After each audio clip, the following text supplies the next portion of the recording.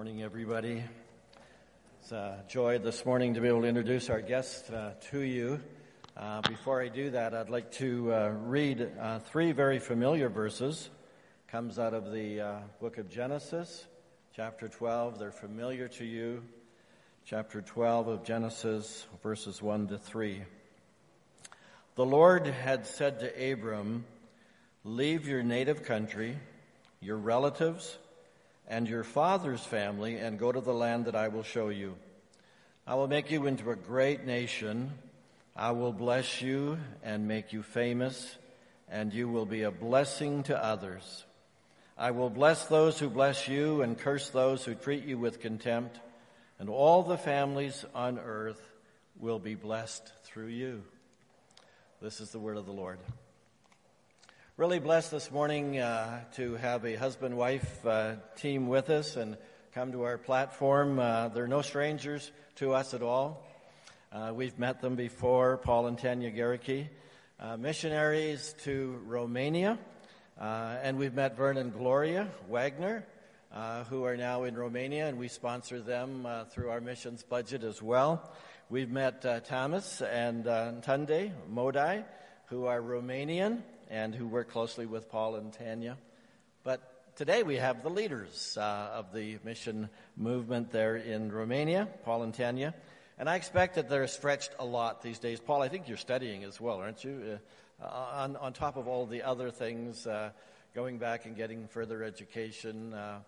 But building Camp Falcon Rock, ministering to churches in Romania, encouraging groups as they come over, just a plateful. But we're glad that they're with us today, and Tanya's going to come first of all and share, and then Paul will come a little bit later. Let's give them a warm welcome.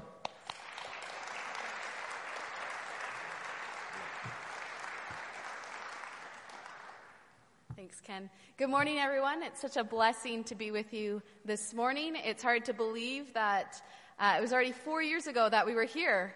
And a lot has happened, and we can see that at TCC, that God has been faithfully working in this congregation. So it's truly a blessing for us to see that and to be back with you.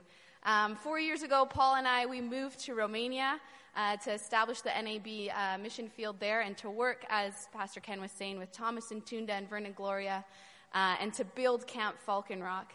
And it's just been such a blessing to be a part of that ministry. And though it's been hard to be away from friends and family and hard to be away from Canada, it's been so rich living in Romania. We live in a tiny little village of about 200 people, and it's such a beautiful community to be a part of their community and to be a part of their churches. And it's just been so spiritually rich as we've seen God grow us and grow our team and grow this ministry. And it's interesting, being in Romania, as you can see in this picture, this is our village here. It's a very agricultural type of country. There's a lot of farmlands, there's rolling hills, and it's really beautiful. And I grew up in Vancouver, so I was not really in this sort of culture in Vancouver, but the garden analogy has come to life for me in a new way.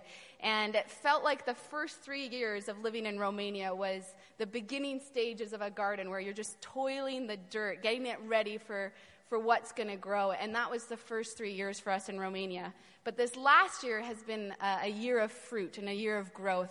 And we're just praising God for all the things that he's doing in the ministry and through Camp Falcon Rock. And so I just want to show you a few pictures of the exciting things that God's been doing. So as Pastor Ken mentioned, we are building Camp Falcon Rock. We're actually building the buildings and establishing the program. And the reason why the camp is so important is because in Romania, there are thousands and thousands of villages, each with their own church, because people cannot travel to big centers to go to a church. And so in our region, there's over 200 Hungarian Baptist churches, but only 54 pastors. And so the reality of this means that each pastor is pastoring between 3 to 10 churches, and they just don't have the capacity to run youth programs, kids programs, and ministries beyond the Sunday morning service because they're already working at full capacity shepherding their churches. And so the camp is going to be a center where churches can come and teenagers can come and kids can come and hear the gospel and to be evangelized to and to see leadership and discipleship happen. And so we are building the camp. In the last 3 years, this was one of the existing buildings at the camp property. It was just a little old farmhouse that we renovated. And so it started out like this, and for the last 3 years we've been renovating it, and it now looks like this. And we can host about 60 people there for eating. We have 2 rooms in this building. We have a nice patio space there too where we can run programs. And it's just been such a blessing to have this building up and running, and it's allowed us to start active ministry at the camp. The other building that was on the property was a little farmhouse that looked like this. And our camp director, Thomas, he said, every man has a second chance. That's what we hear in the Bible. And he says, this building has a second chance. So we started renovating it, and it's turned into a staff house. And what was interesting is we had a lady come to install these windows. A whole company came. And when she arrived, she looked at the building and she said, there is no way I'm installing my beautiful windows in that building. But we went ahead with it, and today it now looks like this. And it's a staff house for us, and this summer we were able to use it for programs as well. We have 2 different bedroom areas where we can have bunk beds and host people in there, as well as there's a little kitchen. So long term, we can have staff live on the property and live up there. You want to go to the next picture there? Yeah, so the next exciting thing that we have is that we are starting to build our cabins. And these cabins are duplex cabins, and they'll be able to host about 40 people. And this is happening right now. So Paul and I, we are here in Canada for the next couple of months on a mini home assignment. But we've left Thomas and Tunda and Vernon Gloria and our workers there, and they're working on developing the cabins. So this is very exciting for us. It's a season where we're seeing a lot of growth happen, and we're looking forward into the future of what else is going to be built. But this has already allowed us to begin active ministry.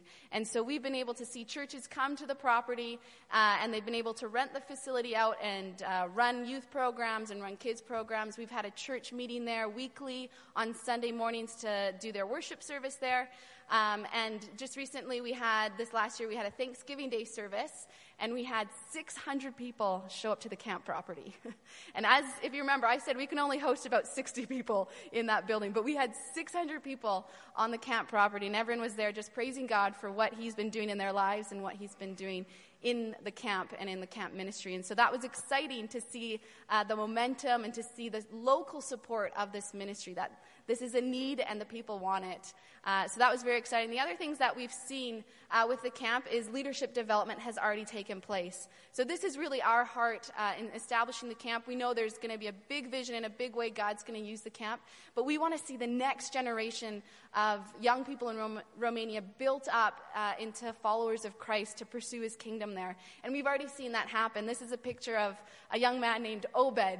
And when we first arrived, we started doing VBS programs in the villages because the camp wasn't at that place where it was ready to have programs there. So we would go out to the villages, and we invited the youth from our village to come help us and volunteer. And the first year, the boys didn't come. A couple of the girls came, but they kind of sat back and just watched the program happen. The second year they came out, the boys came out, and we're not sure if they really helped that summer. They were kind of just monkeys playing around, wanting to play soccer the whole time, but it was nice to see them there. And then the third summer, they came out, and Obed was on that team too, and we really saw them step up in leadership, and we saw them want to invest time with the kids that were coming to the program and wanted to truly serve and express their faith in that way. And then this last year, this is a picture from the last year, we saw the young people step out into full leaders where they were actually taking the program on their own and sharing a message with the kids and sharing the gospel. And so it's just been so incredible to see God already transforming the young people in Romania for his mission. The other thing that happened this summer is we were able to open up the doors of Camp Falcon Rock for the first time. And this is a big prayer request for us in the spring, that we would be able to run a program on our own and have like a week-long camp at the camp. And we did that. And this is a picture of our very first campfire. It was raining that night, but we said that wasn't going to prevent us from running the first campfire at Camp Falcon Rock. So we set this up. We had about 21 teens come out to the camp that week.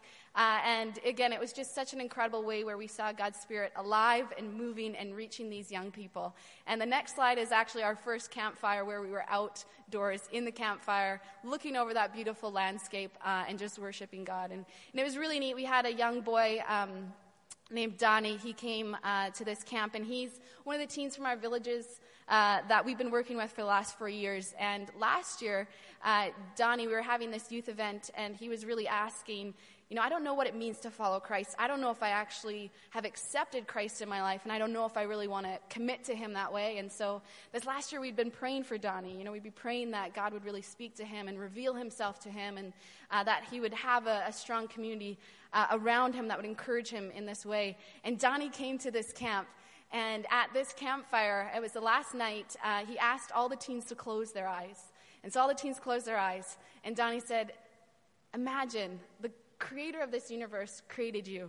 Do you know that? Do you know that you are God's child, that God created you? He's like, open your eyes. Look, God's created all of this. Look around us. Look at this beautiful view around us. God's created all of this, and this God loves you, and he created you. And he just started to preach the gospel about how we need to find our identities in Christ and to know ourselves as God's child. And we were just blown away that Donnie a year ago, who had no idea if he knew really who Jesus was or if he wanted to follow him, was now preaching to these teens amongst his peers. And so we're just praising God for the ways that he's moving at Camp Falcon Rock, the ways that he's reaching the young people. And so we want to thank you for your support of this. We feel like what we're seeing right now is just a glimpse of what's to come, and yet at the same time, it's just already been so worth it to be a part of this ministry, to see people like Donnie transformed by Christ. And so we want to thank you for your support, allowing us to be there, to be supporting us with prayer and finances. We just appreciate this, and we want you to see the blessing that it's been to see this ministry happen. So going forward, we still have big projects ahead. We're working on the 2 cabins, as we saw in the pictures earlier. We're also needing to build our water and sewage system, and then we're going to build this main lodge, which will allow us to grow our capacity to have about 200 people be fed in this building. So coming up in the next year, this is a big project for us. And we just are seeking your prayer and your continued support as we move ahead with the ministry. So if you could be praying for us, we appreciate your prayers for continuing to see the gospel just transform lives in Romania. Would you pray for us as we continue to learn the language of Hungarian and connect with those that are in our village and around us? You can pray as we step into these building projects. It's big projects. We need a lot of permits. We need finances. So if you could pray for us in that way too, we'd appreciate it. But from the bottom of our hearts, we want to say thank you. Thank you for your support. Thank you for allowing us to be with you this morning. And God bless to all of you.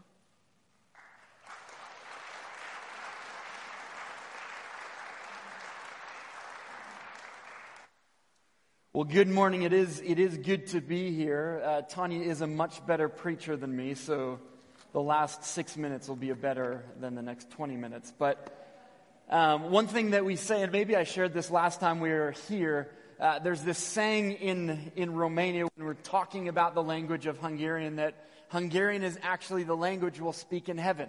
Did you know that? And the reason it's the language of heaven is because it takes an eternity to learn. And it feels that way, and I was offered a pig if I could preach in Hungarian by Christmas time, and people always say Tanya will be able to translate for me before I'll be able to preach in Hungarian, because she's doing a lot better than I am in Hungarian. But everything when it comes to Romania can be difficult. One of the things that one of our board members in Romania said about the development of Camp Falcon Rock is, he said, this isn't a simple task. We know it's not a simple task, but it's a historic one.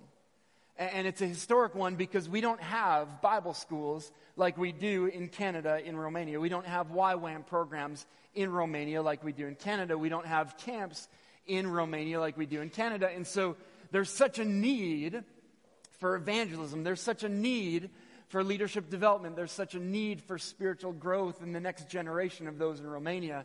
And we're beginning, as Tanya shared about in the last couple minutes, we're beginning to see that happen.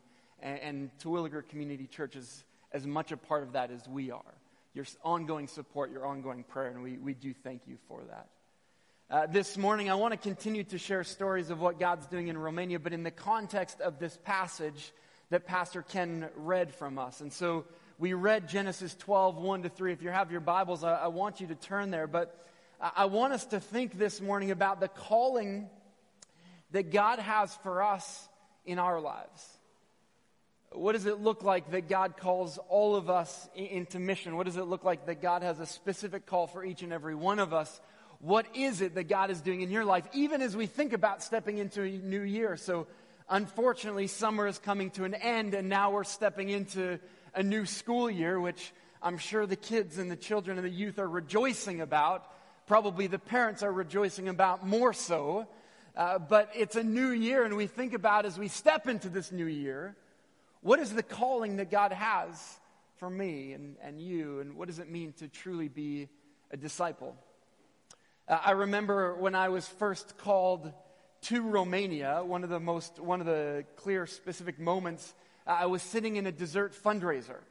And I was at this dessert fundraiser, and what this dessert fundraiser was about was for a family who was raising money to provide income and support for sick children and sick families who didn't have financial means to provide for operations or provide for different situations. And some of that was internationally. So I went to this dessert fundraiser. Tanya and I were there. And what the husband had done was he had run across the Sahara Desert for hundreds of kilometers over a number of days. And he was showing the video of this run that he had been on. And I remember watching that, and the Lord spoke to me in that moment and said, what if I called you to something like that? And I thought, I would hate that. I hate heat, and I don't want to run. And the Lord spoke to me again, said, not specifically running across the Sahara Desert, because he knew I would die, because I'm weak. But what if I called you to do something like that, like move away from home into something new, into something difficult? Would you respond? And in the most faithful discipleship way, I said no. I was like, there's no way. And these excuses came up. I had a job. I was pastoring at Central Baptist Church. Tanya had a job as she was moving into being a teacher. We had just recently purchased a home in Sherwood Park. Our family and our friends and our life is here in Canada. And I said, there's no way that I could leave this because this is where I am now. And God said, no, I'm calling you to that. And as I began to run through all of these excuses and all of these reasons why I couldn't do it or wouldn't do it or didn't want to do it, it came down to two things. Number one was my fear of what I was being called into. And the second was devotion. Was I truly devoted to God? Was I truly devoted to what He had called me to be a disciple, to be a follower of Jesus? Was I truly devoted to Him? What we see in the life of Abraham is one of devotion. Abraham has a very specific call, a very difficult call. And there's this devotion to God. As we look at these passages, allow me just to pray for the last couple minutes that we have as we look at verses 1 through 3 and this call that Abraham had and his response to that and the call that God has for us and what our response should be. Let me pray. Father, as we look at Abraham's life, I pray that you would be speaking to us in these moments that you have before us. Would you, by your Spirit, speak to our hearts about what it means to forsake our lives, what it means to follow you, and what it means to be a blessing to the nations. Lord, we know that these words would be spoken by you. Lord, the only words that would change our hearts would be the words spoken by you, and we pray that we would hear that this morning. Lord, we give you this in your name. Amen. So as we look at Genesis 12, 1 to 3, we see a couple things. The first thing is this call that God had for Abraham to do something. And the first thing that this call was to forsake. So verse 1, as Pastor Ken read already, says, leave your country, leave your people, leave your father's household, and go to the land that I will show you. Did you notice that? It says, leave your country, your people, and your father's household. Now, what is God saying to Abraham? What was it that Abraham had to forsake? When you begin to look at each of these things that he had to forsake, there's something significant behind each and every one of them. So the Lord says, leave your country. Now, what he's saying is leave everything that's familiar to you. Tanya and I know what that's like as we've left Canada and we moved to Romania. And as you move into a new culture and you move into a new country, you begin to understand how hard it can be to leave what's familiar to you. And that's the call that Abraham had, was leave everything that's familiar to you, your country, your language, everything you know. I want you to leave that. The second thing was leave your people. Now he's saying, you know that community group that you live in. You know those friends that you're associated with. You know your neighbors. I want you to leave them. And then the third piece the Lord calls him to is, he says, leave your father's household. Now, it is hard to leave family, and Tanya and I have experienced that, and it's always a blessing when we come back to Canada and we get to see our family again. Leaving family is one of the hardest things to leave, but it's even deeper than this for Abraham as he's called to leave his father's household, because it's not just the relationship with his family that he's called to leave. He's actually called to leave his father's provision. So his father that would have been provided for him, that inheritance, all of that, he was called to leave that. So Abraham is called to absolutely leave everything that's familiar, your friends, your family, and your financial provision. God is saying, I want you to leave that. And I want you to go to the place that I'm calling you to. Now, I don't know if any of you have experienced a calling like that. I don't know if there's ever been that moment when you're sitting in that dessert fundraiser and God says, I want you to go. But this is the call of the disciple. Anyone that truly wants to be a disciple, a follower of Jesus Christ, is called to forsake. Now, maybe that isn't moving to another country. Maybe that isn't moving to another land. But we are called to forsake. There's a very common story that we know of the rich young ruler who comes to Jesus one day and says, Jesus, what must I do to follow you? What does it look like to inherit eternal life? And what does Jesus says to him? He says, leave everything you have and follow me. Go and sell all of your possessions and follow me. And what does that rich young ruler do? He looks at Jesus and he says, I possibly can't do that. He turns away and he goes his own direction. There's this calling to forsake for all of us as disciple makers. Vern and Gloria Wagner, who many of you may know, and Terwilliger Community Church has been faithful supporters of Vern and Gloria Wagner, and are good friends of Tanya and I, and they live in Romania down the street from us. I remember when they came on the first missions trip. They came on one of the first missions trips ever to Romania. And Vern hit the ground in Romania and he said, they were only supposed to be there for 2 weeks. He said, God is calling us to live here longer. And I remember talking with Vern that week and saying, but you have children back at home and you have grandchildren back at home. How could you possibly leave that? And he says, if God is calling us to be in Romania, I have to leave that because that's where he wants us. And he went home and Gloria went home and they prayed about it for the next month. And they called us on Skype and they said, God is calling us to move to Romania. And I remember thinking, how could you leave your children and your grandchildren? But that was the call that God had for them. And there's this rich legacy inheritance that they're leaving in the Wagner family about what it means to follow Christ with their lives. And what we see is that this is the heart of the gospel, is it not? Well, what's the example that Christ gave us? Here's Christ, who we read about in John chapter 1, who is at the creation of the world. But what does Philippians chapter 2 tells us? He comes down and sacrifices so that our lives could be changed. Paul talks about what it truly means for Christ to sacrifice. He said, your attitude, talking about to the Philippian church, should be the same as that of Christ Jesus, who being in very nature God did not consider equality with God something to be grasped, but made himself nothing, taking the very nature of a servant, being made in human likeness. That's the gospel. Christ came down to earth so that we could be saved. And we think about what Christ had to forsake so that we might be saved. And that's the call for us. What does it look like for us to be a disciple? What does it look like for us to forsake that which Christ is calling us to forsake? And so Abraham is called in verse 1 to forsake his country, to forsake his friends, to forsake his provision in his father's household. That's the call for us. The second thing that we see in this passage is that he's called to follow. The end of verse 1, it says, and go to the land that I will show you. First, you got to forsake yourself. Now you have to go to where I will show you. There's a very interesting moment in the life of Levi. Levi was the disciple named Matthew.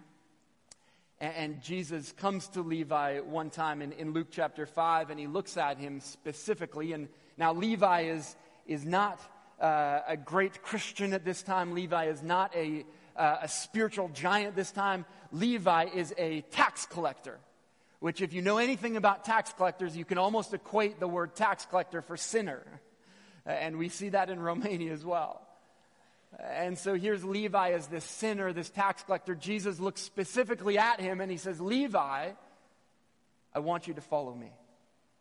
Throughout the Gospels, we read over and over this word follow me, where Jesus looks at disciples or looks at people and he says, follow me. And that's the calling that we have. That's the calling that Abraham had, where God spoke to Abraham and said, go to the land that I will show you. Follow me. Jesus looks at Levi and says, follow me. The Lord looks at us if we proclaim to be disciples and says, follow me. And within this calling of following is this call of devotion. It's this call of following the Lord with our lives. When Tanya and I had first moved to Romania, in the first couple months of us living there, one of the things that we have in our home in Romania is a boiler unit. Now, in Romania, we don't have gas like we do in Canada. And so to heat our home, we have to chop wood. We have to stack wood. We have to take that wood. We have to start a fire. It's very manly.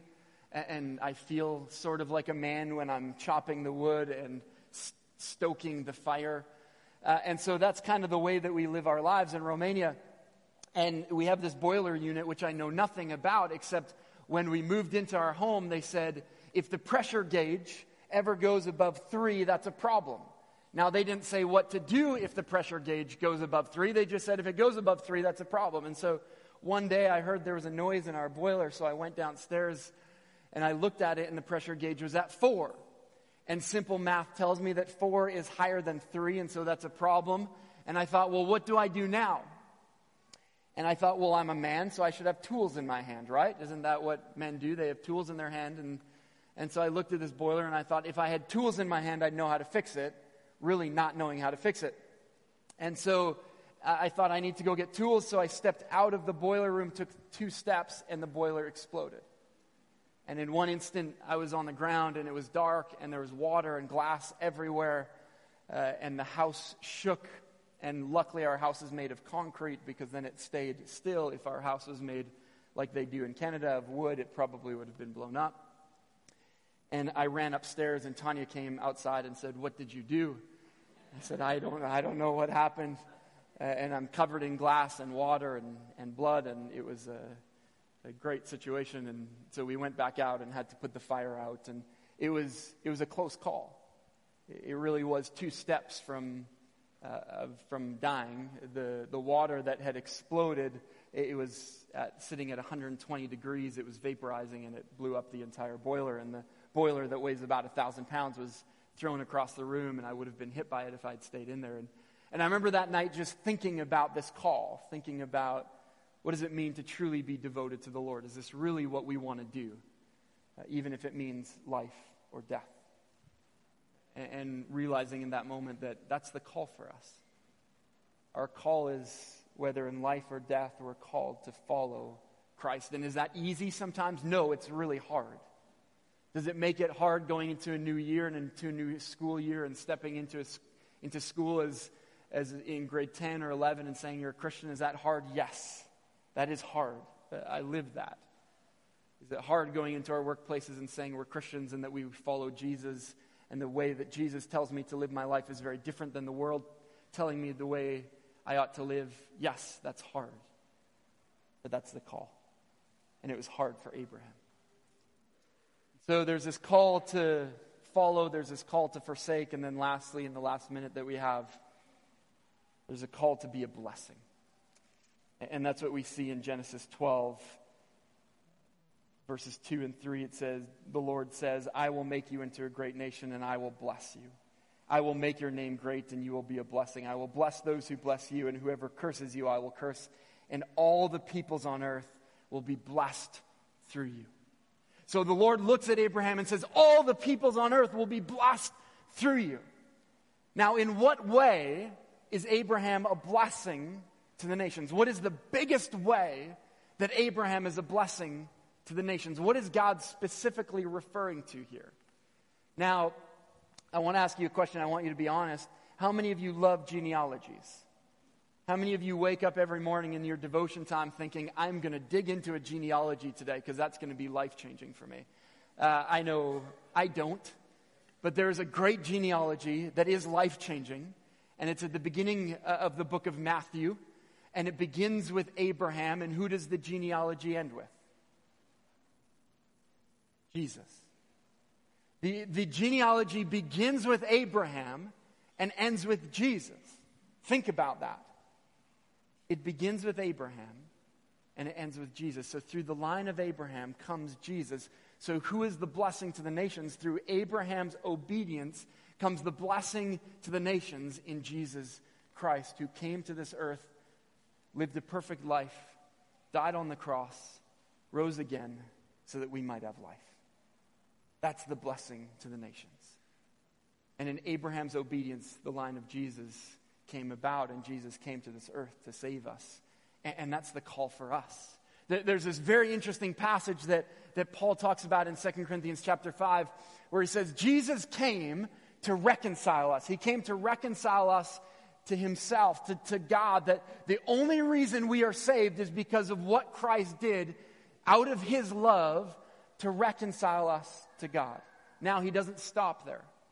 He says, go and be agents of reconciliation. He says, if I've been saved, go and be agents of reconciliation. I know my time is gone, but let me tell you two quick stories to close. When I was young, my favorite thing about summer was ice cream trucks. Can anyone agree with me on that? You're sitting at home. I was playing Madden 94 on the Sega Genesis, and you'd hear the ice cream truck come. And it was the most exciting thing. And so you'd pause the game, you'd get out of your seat, and you'd run outside, and you'd try and find the ice cream truck. And you'd go from neighborhood to neighborhood listening to the sound, and you'd finally see it. And there would be some kids eating ice cream. And you'd go up to them very calmly, and you'd say, "Where's the ice cream truck?" And they'd be like, "Oh, go that way and to the left." And so you'd go to the next neighborhood, and you'd see some other kids who were eating ice cream, and you'd go up to them very calmly and quietly, and you'd say, "Where's the ice cream truck?" And they'd be like, "Oh, in the next subdivision." And then you'd go there, and you'd see it, and it'd be the greatest moment of summer when you could eat the ice cream. Now think about going to the first kids and going up to them and being like, "Where's the ice cream truck?" And they look at you, and they're like, "I'm not going to tell you. I've got my ice cream, that's all that matters." I mean, I'd fight those kids, and then I'd lose. But think about it. No kid would do that. They found ice cream. They found the glory, and they're like, "Oh, if you keep going, you're going to find ice cream." They've experienced it, and they want you to experience it. And in a very simple way, that's what Paul's talking about in 2 Corinthians. He says, go and be agents of reconciliation. We've found the greatest thing there is in this world, and that's the gospel, and that's the saving work of Jesus Christ. Now go and spread that news and share it. Last story, one of the youth that we work with, Tanya was talking about today, just about the development in the youth's lives that the Lord has been doing. And these youth will come and translate. And I remember one of our youth were primarily speaking Hungarian in our region, and I remember there was a boy or a young guy who had been living in England, and so he came back, and we said, "Would you come and translate for us? It's our last day of VBS, we need you to come translate." He said, "Sure, I'd love to." He grew up in the church. He speaks English fluently, Hungarian fluently, and he came and he translated, spent that whole day translating for us, and a couple months later, we had a baptism service, and he decided to get baptized. And he was sharing his testimony. He said, "It's interesting because my whole life I had heard the gospel. I grew up in the church. I heard the message of Jesus Christ, and I never wanted to give my life to the Lord. We didn't know any of this."